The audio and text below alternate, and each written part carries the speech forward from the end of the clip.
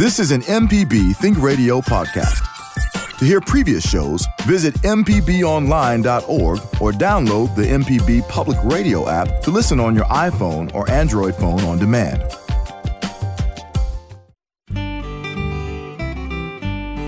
And we're back. This is Creature Comforts here on MPB Think Radio, the show about your animals and the animals around you. I'm Java Chapman, filling in for Kevin Farrell this morning. As always, Dr. Troy Major, veterinarian at the Animal Medical Center in Jackson, is here, along with Libby Hartfield, retired director of the Mississippi Museum of Natural Science. And today our guest is Kamen Campbell from the Mississippi Department of Wildlife, Fisheries, and Parks. And we're going to be talking about the white-tailed deer, which is the official land mammal of Mississippi, and also one of our top game animals too. And it's a lot of things to get into with the white-tailed deer, from the chronic wasting disease that is I don't want to say plaguing, but it's everywhere in the news, so to speak. Also, how to avoid them on the roadways, and is it still hunting season? Questions people may have about the white-tailed deer. So don't be afraid to join the conversation. 1-877-MPB-RING. That's 1-877-672-7464. Or you can send an email to animals@mpbonline.org. Also want to remind everybody that Creature Comforts repeats on Saturday mornings at 6. And good morning to everybody. How is everybody doing today? Good morning. Good morning. Good morning. It's always different when I'm on this side of the glass instead of pushing the buttons. But we're going to make it work this morning. We're glad to have you. Well, I appreciate that, Libby. As always, we start off with things that may be happening at the museum and the science community. Libby, so you have any events for us today? Tonight is Family Science Night. Tonight. And it's going to be raining, but you got to get out anyway because it's too much fun. 6 o'clock to 8 o'clock. And it's a way to learn about science as a family. And it's all fun science. You're really just going up there having a good time. Is it going to be messy? And you will learn a lot. Yes, there probably are some messy things. Let's see. You'll experience science in fun, hands-on ways, play with robots, meet some Mississippi wildlife, do experiments, develop your mind with crazy brain teasers. And it's all about science, technology, engineering, math, and a lot about the outdoors, too. So it's lots of fun, and as I always say, it's if you want to do a science fair project in the future, it's a really good place to come because there'll be lots of good ideas about science projects. Yeah, to spark the interest real quick, and you'll have I remember I did that at Family Science Night. And there are lots of science educators there that can kind of help you develop an idea if you already have an idea of a science experiment or project that you want to do on your own. Okay, and I also saw that event on our events calendar, mpbonline.org. Just click on our events calendar and you'll see that event along with many others that may be happening at the museum. Dr. Major, how you doing this morning? Doing good. Everything's going along, staying busy. Yeah, last week was a all pet program, which is always popular, and we get lots of calls, lots of emails. We can't, possibly get to all of them. So I actually have one that came in on our on our Saturday repeat. We repeat the show on Saturday mornings, and people do send in their emails. And this comes from Debbie in Oxford, and it's about a skin rash. My 4-year-old American Bulldog mix has been licking the skin on his underbelly where the hind legs meet the belly. The areas are very red and irritated. I took him to the doctor recently, got a steroid shot along with a week's supply of an antibiotic. The shot was effective for about a month, but now he's licking the areas again. I did not give the antibiotic because we don't know that it's bacterial. Should I have given the antibiotics, or is there another approach even though I don't know the cause? And he is an inside pet and has always been very healthy. So that's a good question. It's going to be hard to tell you over the phone or over the radio exactly what's going on, but it sounds like, yes, the steroids did help. There's some options other than steroids that might help. And I think probably would have been wise to use the antibiotic. The vet, having seen it, felt like that it needed to be done. A lot of times there can be an allergy. A dog, especially a big dog like that, can lick excessively. It'll stay moist and provide an excellent source for bacterial involvement. They need to be thinking in terms of, have they changed anything? Have they changed bedding?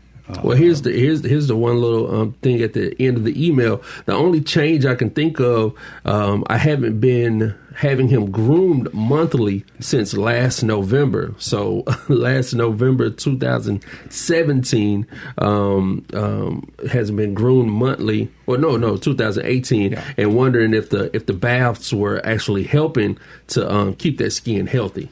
I imagine a medicated bath probably would help, something that is antibacterial, anti-fungal, if you will, something that would kill both the typical Malassezia fungus that occurs, and it thrives in moist conditions, and the dog licking is just going to perpetuate that. So there's a drug called Apoquel, which is an alternative to steroids that they may want to try.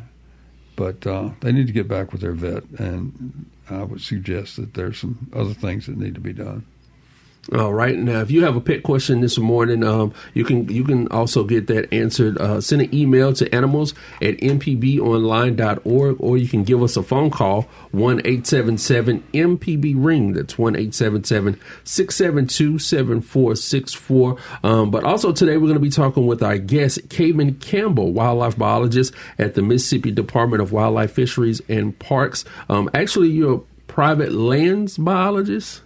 Correct. I work in the private lands program, which works with any size landowner to help them manage wildlife species or their habitat. So you will come look at my backyard?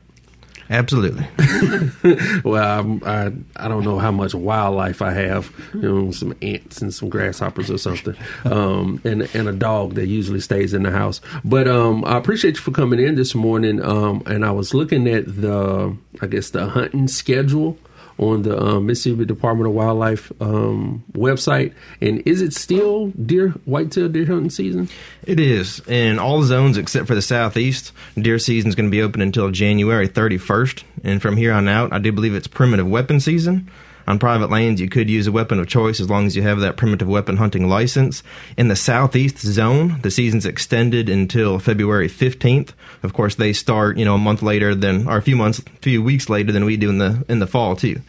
That's because of the later breeding dates of bucks down there. A lot of times the bucks are still chasing the does into mid-February, so we give them an opportunity to hunt bucks during the rut down there. Now, when we're talking, you said primitive weapons with bow and arrow.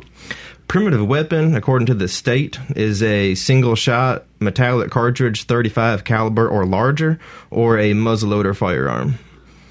Okay.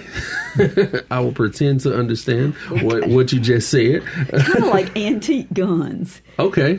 So we're hunting the deer with the musket, but they make new ones now. But yeah, it's like a fun thing to do, I guess, for a lot of people. They like to do that. I mean, I will admittedly, let my ignorance show about that. When you said primitive weapons, I went exclusively to bow and arrow and archery. I think most people that's that's what we know about. That's our knowledge level on most of that stuff. But there's a good many people that use those muzzle loaders.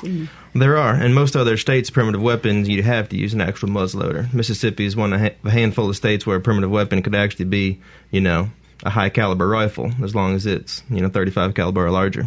Okay. All right. Now let me go ahead and ask this question too, since it is still deer hunting season. Is that the reason why they're pushed to the roads? I always heard and believed that you see deer closer to the highways because it's hunting season and they're hunting them out the woods. Part of that could be hunting pressure. Deer are very aware of what parts of the property get hunted and what parts don't. And being so it's illegal to hunt within 100 yards of a public road, deer are aware of that. This time of year especially, deer are moving more because of the cold weather. The colder it is outside, the more they have to eat to stay warm. And roadsides often have good green vegetation compared to what you'd find in a lot of forested areas this time of year. So deer are going to go there for their food source. and you have a lot of bucks, in most of the state, north of Interstate 20, for example, the peak of the rut's already over. And for the last 3 weeks, the bucks have done nothing but chase does around. All of a sudden, they figured out their stomach's empty and they're hungry. So they're eating more than ever right now. It's another reason for them to, show up on the roadsides. Because it's always funny when you, driving down the highway and it just see those eyes like, oh, I call them Bambis when I see them. It's like, oh, there's Bambi. There's another Bambi. Or Bambi's daddy. Bambi's father. Yeah, the big bucks. Yeah. Now, Kamen, as a private lands biologist, what are I guess some of your daily duties? Working with private landowners. In the private lands program, I generally will, do a site visit with a landowner if they have an interest in whether it's turkey or quail or deer, whatever the primary interest is. I'll go out and take a look at their property and find ways to improve the quality of their habitat, whether that's cutting timber, if it's planting food plots, it could be, managing old fields, hack and squirt, a lot of things you could do to improve the quality of the habitat that wildlife is dependent upon to, increase the number of wildlife and to make their property more attractive than their neighbors. You got to lure those turkey over your woods, huh? That's right. Most animals have very large home ranges, like turkey. They can cover 6,000 to 7,000 acres easily. As part of their daily or weekly home range. And white-tailed deer, does are anywhere from a 400-acre home range. Bucks can be up to a 1,600-acre home range. And most people don't have near that number of acreage. So if you can make your 10 acres or your 50 acres more attractive than your neighbors, then you're going to see more wildlife than your neighbors do. Now, what if I'm a private landowner and I don't want that wildlife? I guess it may be dependent on just the person, if they would like to see more turkey, more quail, more deer on their property, and you may have someone who doesn't want that, on their property. Most people are not going to view wildlife as a nuisance. You're going to have the exception, in urban areas where you've got deer coming up on your back porch and eating plant of flowers and stuff like that. And there's things you can do to try to keep them, off of small acreage. But most of the time, people are going to enjoy the experience. At least I'd hope they would. Yeah, I hope they would also. Now, you were saying about keeping them out of I guess urban areas and in your planted in your garden. What are some of those remedies to keep them away? Because I know that can be a hazard with children and things like that. I've played around with this a little bit. I've got some blueberries and figs in my backyard, and I've planted gardens in the past. They can get used to human presence, but they can also pattern us very well. So if you go to your garden the same time every day, or work in your garden, they're going to figure out what times of day you're there and what time of day you're not. And if it's a situation, deer are nocturnal primarily, so if they're coming there at night, you're going to have to find some technique that's going to keep them from browsing in your garden or on your blueberry bushes or what have you at night. So sometimes, just putting up, a small fence or putting some rags out there and spraying a little bit of cologne or perfume on them and, changing up the scent once in a while, they might say, hey, it smells like there's a person standing right here even though I don't see them. Okay. And they might stay away. Now, those are some good tips, and if you miss any of those, you can always listen back to the program when we put it up on podcast. But let's go ahead and take our first break for the hour. We're talking about the white-tailed deer, the official land mammal here in Mississippi, with Kamen Campbell from the Mississippi Department of Wildlife, Fisheries, and Parks. Also, I'm here with Libby Hartfield and Dr. Troy Major, who is ready for your pet questions. You can join the conversation this morning by giving us a call, 1-877-MPB ring. That's 1-877-672-7464. Or you can send an email to animals@mpbonline.org. When we get back from the break, we'll talk a little bit about chronic wasting disease and how it is affecting the white-tailed deer of Mississippi. We'll be right back after the break. Welcome back. We're on Creature Comforts here on MPB Think Radio. I'm Java Chapman here with Dr. Troy Major, Libby Hartfield, and our guest for the hour, Kamen Campbell from the Mississippi Department of Wildlife, Fisheries, and Parks. We're talking about the white-tailed deer of Mississippi. And if you want to join the conversation, 1-877-MPB-RING. That's 1-877-672-7464. Or you can send an email to animals@mpbonline.org. mpbonline.org. Now, right before the break, we were saying that we were going to talk about chronic wasting disease, and we talked a little bit before the show came in that this is like one of the biggest things you guys have been working on over the past year. It is. You know, I had said before that I was a private lands biologist for the state, but I would say since we discovered chronic wasting disease in February of 2018, that probably 80 or 90% of my time has been doing something in response to chronic wasting disease. And then there's, majority of biologists in the agency, are in the same situation. We discovered it for the first time, in Issaquah County, and a deer that a hunter observed die while they were hunting. They went out to their deer stand, sat there over their food plot, and had the sick buck walk out there and lay down and ended up expiring, within sight. So, fortunately, he called our agency and reported it because that was, extremely abnormal to watch that happen. And it turned out that deer had chronic wasting disease, and it's the first time we had discovered it.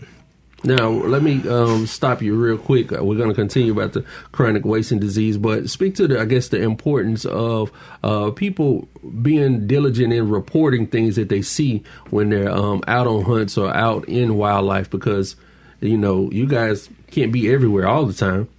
We certainly can't. The hunters are, there are eyes in the field, and we wouldn't be able to do anything we do as an agency without the hunters being on our side and, helping us, manage deer populations and, manage habitat and everything else that they do. Because I beg to, how much longer would it have been before you guys found chronic wasting disease if that hunter had not reported what he saw? It could have been a long time. Our sampling effort at the time was focused, in areas of the state where we had very few samples. And the county where we had, ended up finding that one deer was the most heavily sampled county in the state. So it's not necessarily where we were looking, but that's where we found it. So it was fortunate that we found it early.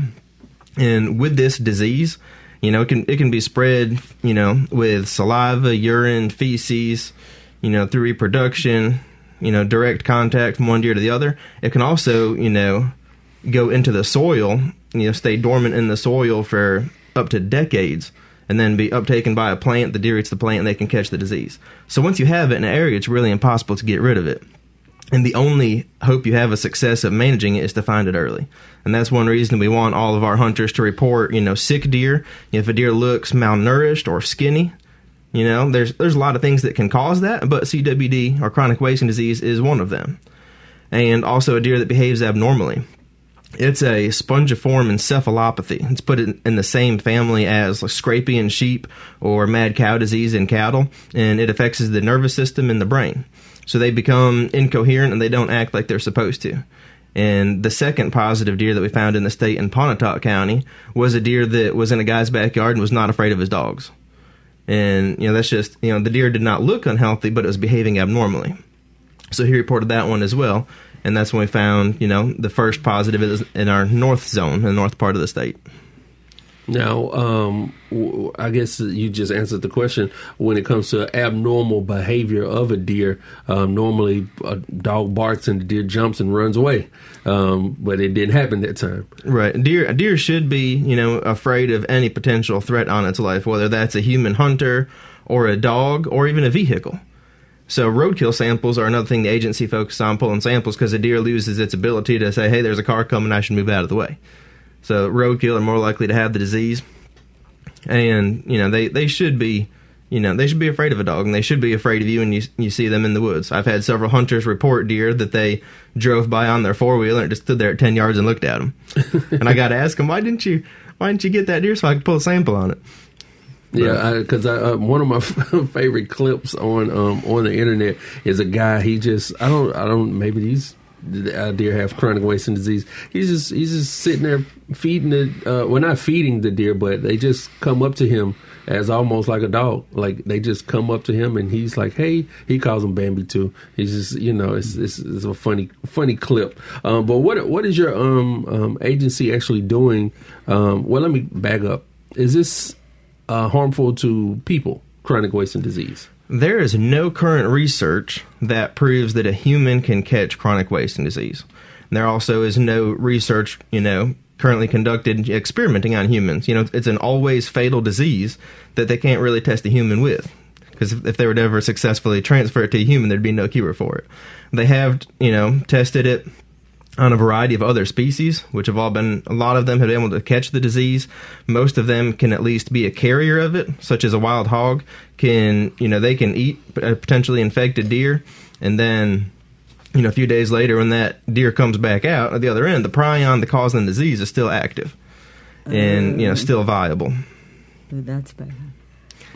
It is. The prion, I think research right now is saying you've got to soak it in like a 50% solution of bleach for a day to kill it, or heat it to over 1,600 degrees Fahrenheit. Oh, wow. All of which is, impossible. Pretty much.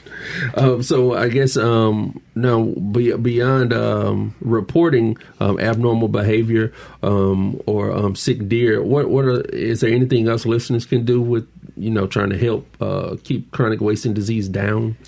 Absolutely. I mean, within the zones, we're going to be establishing probably a few new regulations for the next, few hunting seasons to try to, manage the deer herd a little bit differently inside of those zones. We're still trying to figure out exactly what, shape that it's going to take. The biggest help the listeners could do would be to submit heads for testing. And we've got, I think, 26 or 27 freezers across the state that are published on our website and our mobile app. And we check those, sometimes 2 or 3 times a week. And if a hunter, shoots a deer, even if that deer appears healthy, they can take the head with 6 inches of the neck. If it's a buck, we prefer they take the antlers off because it would be hard to get them back to the hunter. But we can test those deer on a weekly basis, in parts of the state that have a low turnout. Our goal for the state's to sample 6,000 deer, and we're getting close to that goal. But the county goals south of Interstate 20 are still below what they need to be. So I appeal to any hunters out there that are, south of Interstate 20, or if, your sons or your grandsons or grandkids in general hunt, let them know that they can have their deer tested for free. And if they're potentially worried about the disease, we can test it. It won't cost them a dime other than taking it to a freezer. We've got bags and zip ties and data cards they can fill out. All they got to do is take the head, a few inches of the neck, and drop it in a freezer, and we'll have it sampled within a week. And if you need to visit the website, it's the Mississippi Department Wildlife, MD, WFP.com. Correct. All right. And if you just joined the program, you've been listening to Kamen Campbell, wildlife biologist at the Mississippi Department of Wildlife, Fisheries, and Parks. And we're talking about the white-tailed deer. We're going to shift from chronic wasting disease. But if you want to join the conversation, 1-877-MPB-RING. That's 1-877-672-7464. Also, Dr. Major is here for your pet questions. Now, you talked about roadkill being one of your ways to, get samples of the deer. How can we avoid hitting these deer? I don't know. Why is it not like it's a epidemic of hitting wolves or epidemic of coyotes? It's just an epidemic of hitting deer. I mean, if you compare the number of deer on the landscape even to the number of predators such as coyotes and bobcats, they're far more prevalent. How many I know ballpark figure, how many deer are in the state? I think the last estimate I saw was about 1.2 million. Oh, that's a lot of deer. It is. I'm sure you've heard the expression, deer in the headlights. And yes. That is true. For some odd reason, when they see a vehicle coming at them, they freeze up. And they don't move, or sometimes, they see a car coming and they think, well, now's my only chance to cross the road. Apparently, I've got lights I can see to cross. I'll cross now. One thing I have discovered, though, is, you're driving down the side of the road. A lot of times those deer that are standing there and appearing calm, at the last second are going to try to run across. So, if you see deer in front of you, go ahead and take your foot off the gas, touch the brake or hover your foot over the brake and get ready for it. Anticipate that deer running across the road. Another thing is if you see one deer cross the road in front of you, chances are there's going to be more. So if that first deer crosses the road, don't keep watching it. Look for the second or the third deer that's about to cross the road, too. And I have had one cross back. In fact, I hit one that way. It ran across the road, and I started up again, and it just really hit me.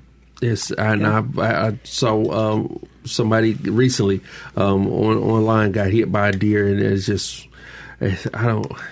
I could try to pretend to understand it, but deer in the headlights, that's a real thing. You've also got to be more observant, right at sunset and sunrise. Deer are primarily crepuscular. I mean, they're nocturnal, so they're more active at night, but they feed most and move most right at sunrise and sunset. So that's the two worst times to be able to see deer because it's low light conditions and your headlights don't work quite as well. But that's also the time deer are going to be most active, so you've really got to be paying attention for them. Okay. Before our next break, let's talk to, we have a call on the line, Sue in Beaumont. And I think Sue wants to talk about, catching chronic wasting disease. Good morning, Sue. How are you doing? Good morning. How's everybody today? Hey, Sue. Y'all. Yeah. I've often wondered if, since you said that the deer, if they leave poop out there, that a hog can get infected from eating plants behind them. What if, or eating them, what if they poop on plants, these prions that carry the disease? What if a human ate berries or something? Can you get the chronic wasting disease from other than eating the flesh of an infected deer? Oh, we need to emphasize you cannot. Right now, there is absolutely no evidence that a person can get can get chronic wasting disease from eating deer. And I had no idea that the hunting season would last so long because I live on the edge of government woods, and there's people driving by every day with dog boxes on the back of their mud-splattered trucks. They've been out there hunting deer, Yeah. But what's scary to me is to be driving down a road and see people holding guns out by the side of the road. I thought that was against the law. It is illegal to hunt from a vehicle like that, on a public road especially. An outside vehicle holding guns. I assume waiting for the deer to be flushed out of the woods. I thought that was against the law. It is illegal to hunt from a public road. Well, people do it, though. That's true. They break the speed limit, too. I like that one. Well, Sue, if you, like we were talking earlier, if you see something, report it to the wildlife department, and let them take care of it because, as Kamen just said, that it is against the law, but they can't be everywhere all the time. So if you see something, Sue, just let people know, and we appreciate you for calling this morning. All right, thank you.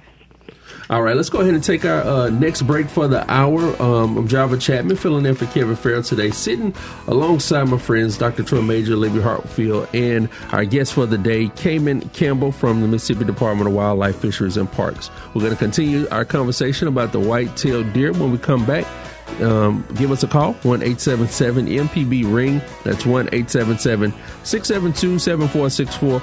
Or you can send an email to animals@mpbonline.org. We'll have more after the break. MPB listeners pay attention to quality. They look for quality in their work and their daily lives. If your business cares about quality customers, look to MPB. Go to mpbonline.org/underwriting for more information. Welcome back. I'm Java Chapman here with Dr. Troy Major, Libby Hartfield, and Kamen Campbell, private lands biologist at the Mississippi Department of Wildlife, Fisheries, and Parks. We're talking about the white-tailed deer here on Creature Comforts this morning, and if you want to join the conversation, that's 1-877-MPB-RING, 1-877-672-7464, or you can send an email to animals@mpbonline.org. Let's go back to the phone lines. We have Eric from Natchez on the line. Good morning, Eric. How are you? Good morning. How are y'all? Oh, we're doing fine. Go ahead with your comment.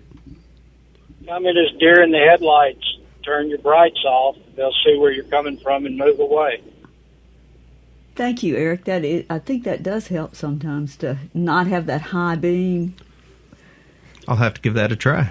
Well, I have a lot of trouble where I live with deer on the road, and if I slow down, and maybe it is just the blinking of the lights, but if I slow down and change the light, I don't know if they see it as something different or not, but it seems like sometimes they will just walk away from the road.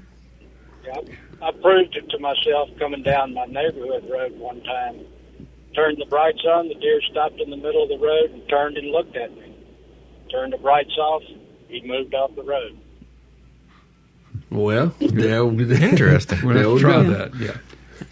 Science experiment, right there. Yeah. Kevin, what about the little deer whistles that you put on bumper? Do they do any good? The people who have them, I've talked to them, are convinced that they work. Okay. But no science. I've never tried them to find out. Okay. Well, appreciate that, Eric. We're going to have to, the deer in the headlights, because it's a phenomenon to me. It baffles me. But came in as we were talking a little bit off the air. Dr. Major was giving us a peek into his life and his deer herd that he has. They have me. When people have deer, I guess on their property, what actions are there to take, I guess, on if they want them and if they don't want them? I mean, if you want deer there, I mean, they're driven by their stomach. So, having a garden or, feed or anything like that, even a bird feeder is going to attract deer.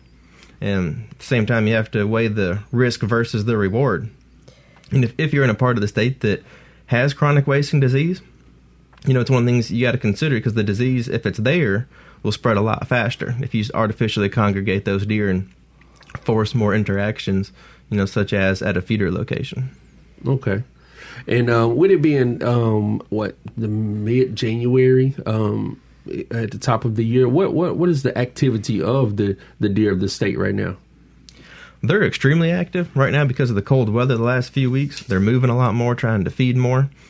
Post-rut, the bucks are all of a sudden hungry. They realize they haven't ate anything in 3 weeks. So they're going to be moving around and trying to try to fill their bellies and recuperate a little bit. Now, when you say rut, you've said that a number of times. Explain it to me. The rut is the breeding season for white-tailed deer. They only breed one time a year. In the northwest part of the state, that starts all the way back in early November. In the southeast part of the state, it goes clear until mid-February. It's partly driven by the solar period, as far as how many hours of sunlight there are a day. It's driven by genetics a little bit, and also the health of the herd. So if a doe is born from a doe that was bred early, chances are she's going to come into her cycle early. And also the health of the herd plays a part into, if a deer is really healthy, they come to their cycle sooner. If they're unhealthy, it's going to be a little bit later in the year. Okay, so after the rut, and like you said, now that everybody's kind of moving about because, especially the bucks, they haven't eaten. They've been just chasing does around. Correct. Research has shown that the majority of deer on a property, if they have a healthy, balanced sex ratio, the majority of does, like 80 to 90% of them, will all be bred within a 1 to 2 week window. Oh, wow. And then the few that don't get bred that time will get bred, hopefully 28 days later. All right. We're talking about the white-tailed deer of Mississippi. It's the official state land mammal here in the state. And if you want to join our conversation, 1-877-MPB-RING. That's 1-877-672-7464. Or you can send an email to animals@mpbonline.org. We have Kamen Campbell here, private lands biologist here from the Mississippi Department of Wildlife, Fisheries, and Parks. Now, what is the preferred habitat for white-tailed deer? We talked about them being on private lands, but what would it look like for a white-tailed deer to be invited or welcomed? Ideal habitat for white-tailed deer is going to be early successional habitat. I mean, their world, as far as the cover that they hide in, the bedding area they sleep in, and the food they eat, all exist within 4 feet of the ground. Everything above that doesn't make much of a difference to them. So if you've got, an older pine plantation or hardwoods, if it's closed canopy and no sunlight's hitting the ground, there's not a lot of good deer habitat in there. There's no good bedding area, there's no good food, there's no cover. So putting some sunlight on the ground, through timber harvest is a good way to increase the quality of your habitat.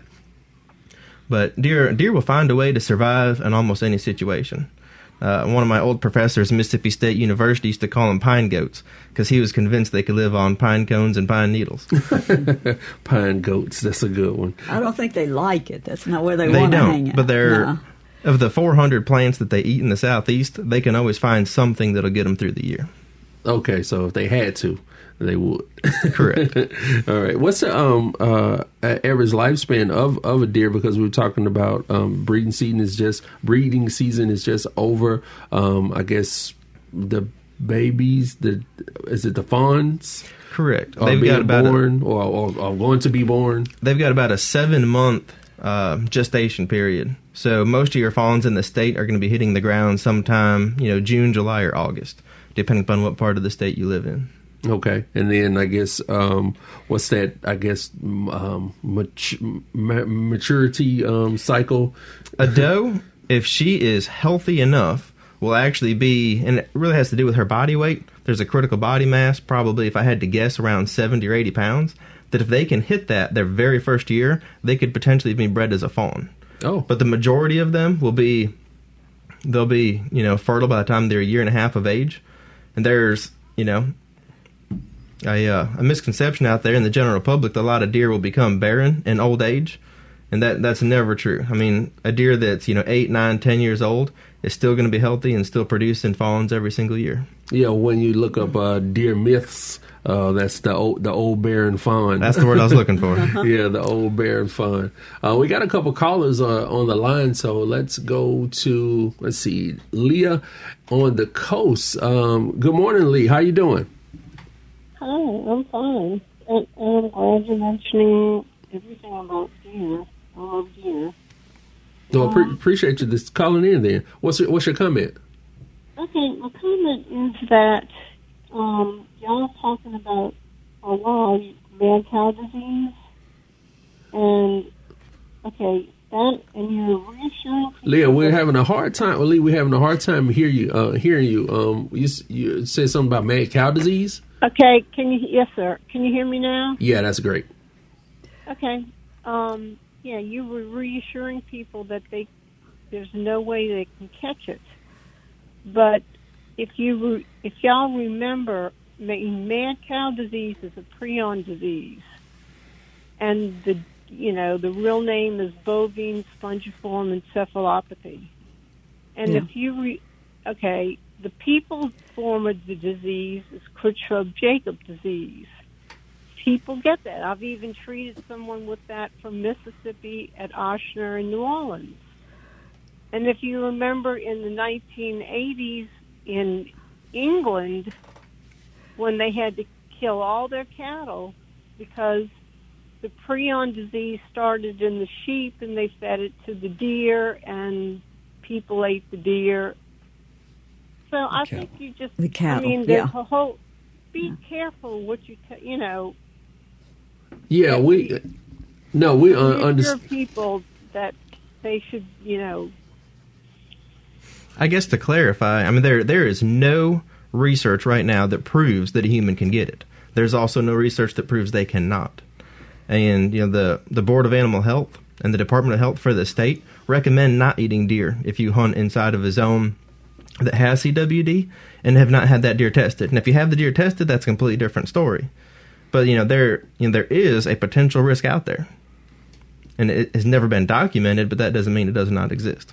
Yeah, and we kind of said the exact same thing off mic came in about that it's not proven that you can get it, and it's not proven that you can't get it. So you take those precautions when in the zone of chronic wasting disease. I think the caller was really alluding to the mad cow disease, and yes, there have been people that get that, and there's been no proof, though, that the deer wasting disease, chronic wasting disease, has been spread.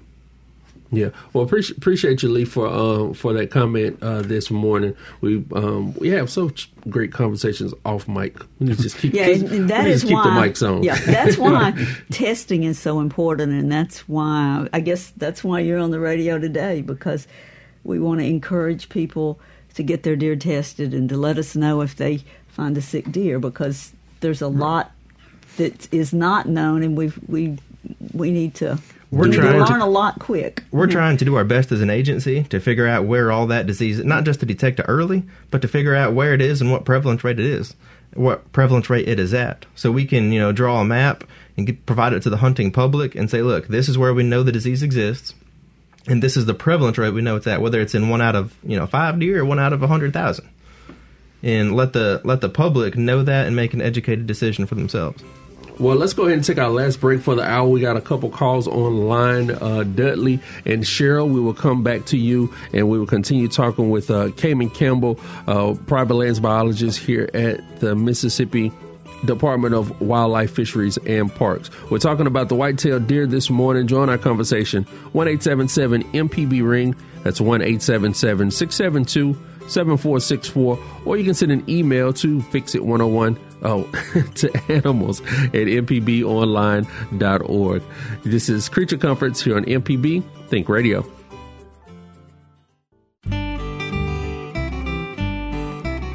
Thank you. Like I said, our conversations off mic are the best ones. I hate to say that, but we're gonna put some like extended Creature Comforts outtakes online. I'm Java Chapman here with Dr. Troy Major, veterinarian at the Animal Medical Center in Jackson, and Libby Hartfield, retired director of the Mississippi Museum of Natural Science. We've been talking with Kamen Campbell for the hour, private lands biologist at the Mississippi Department of Wildlife, Fisheries, and Parks. We're gonna jump back on the phones as we get ready to wrap up this edition of Creature Comforts, and we're going to talk with Dudley from Calhoun County. How you doing, Dudley? Doing fine. I just wanted to share an observation while I was listening to the show. A 6-point buck just kind of sniffed his way across my yard. Oh, okay. It was beautiful. Yeah. This is not a pretentious comment. It's a comment of gratitude. I really do enjoy your show very much too. No, well, appreciate that, Dudley, and that's it's Mississippi. It's you can see 6 points. How often can you see a 6-point caiman? This is the first time I've seen one come across my yard like this. Usually I see female deer, but I never see a buck, and this was quite an experience this morning. I thought Miss Libby would enjoy that too. Yes, you know what, Dudley, I'm so glad to hear that you heard it during Creature Comfort. So yeah, we call them in, I guess, don't we? Yeah, you really do. If not the deer, the birds. Well, appreciate you listening and your comment, Dudley. How out of the one, what did you say, 1-point-something million? How many are those big bucks out there? Sex ratio at birth is about 50-50, but bucks have a shorter natural lifespan. Okay. Does, in captivity, they'll live, 17, 18 years. In the wild, if you get a 10-year-old doe, it's something special. Most bucks, because of the hunters in the state, seldom see their 6th birthday. Okay. And they also deal with other issues related to rut-related injuries. They spar and they fight trying to establish dominance. A lot of times they'll get, a hole through the top of their skull plate or get injuries that they'll succumb to. So, in most hunted situations, you're going to have about 2 or 3 does per buck on a property. Let's go to Cheryl from Jackson. Actually has a question about wild dogs. Good morning, Cheryl. Good morning. We have coyotes, and we live up in Panther Creek, which is north of Lake Caroline, off of 55 on the west side. And we have a homeowner that caught him on his security cam the other day, and it killed people's cats and ducks. And what can we do? I mean, they're considered a nuisance animal, and I'm not recommending breaking the law by any means. But, as a nuisance animal, anybody with a hunting license can take them, with legal weapons for that season. If there's, a neighbor that would be interested in doing that. If you're inside of a city or a subdivision where there's an ordinance about the discharge of firearms, you certainly have to abide by the law there. In that situation, our agency does permit a bunch of nuisance trappers. And if you call our agency at 601-432-2199, there'll be a lady or a guy there can answer the phone and give you the best local nuisance trapper in your area who'd be able to come out there and try to get rid of them for you. Of course, that would be for a fee. Thank you so much. My pleasure. All right, appreciate you for calling in today, Cheryl. And give that number once again if somebody has, I guess, a nuisance animal. The 601-432-2199. 2199. And we have a biologist of the day. It's a rotating panel biologist that answer the phone from 8 to 5 Monday through Friday and help with all sorts of questions. Okay, and another great resource is the website. I just had to pull it up. www.wfpd.com.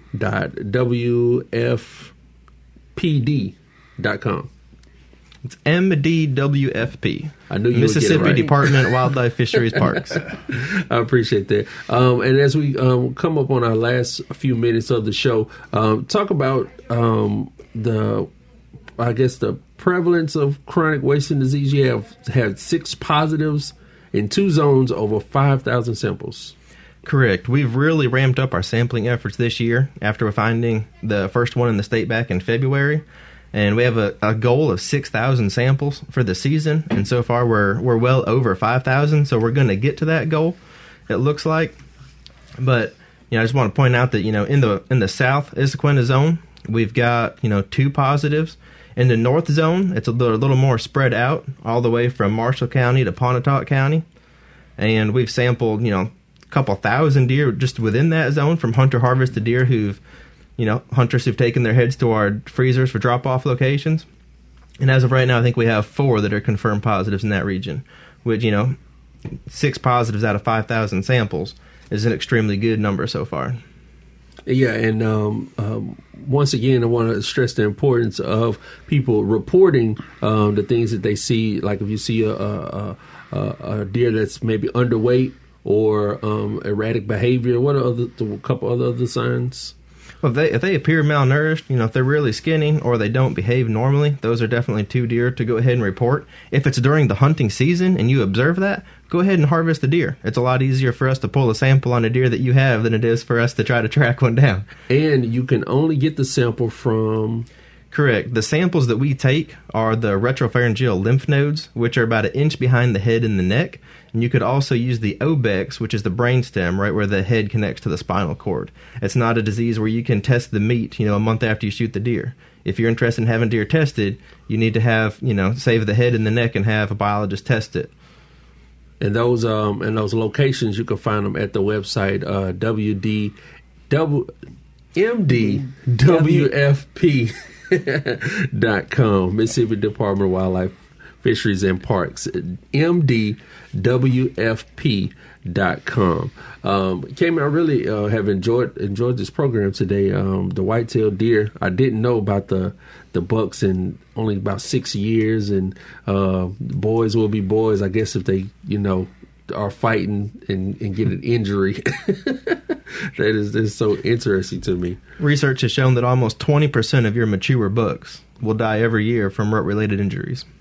During the rut. Oh, man, that's a funny name for it, too. Kamen, if somebody wants to get in touch with you, give us that number or the website one more time. The website is mdwfp.com.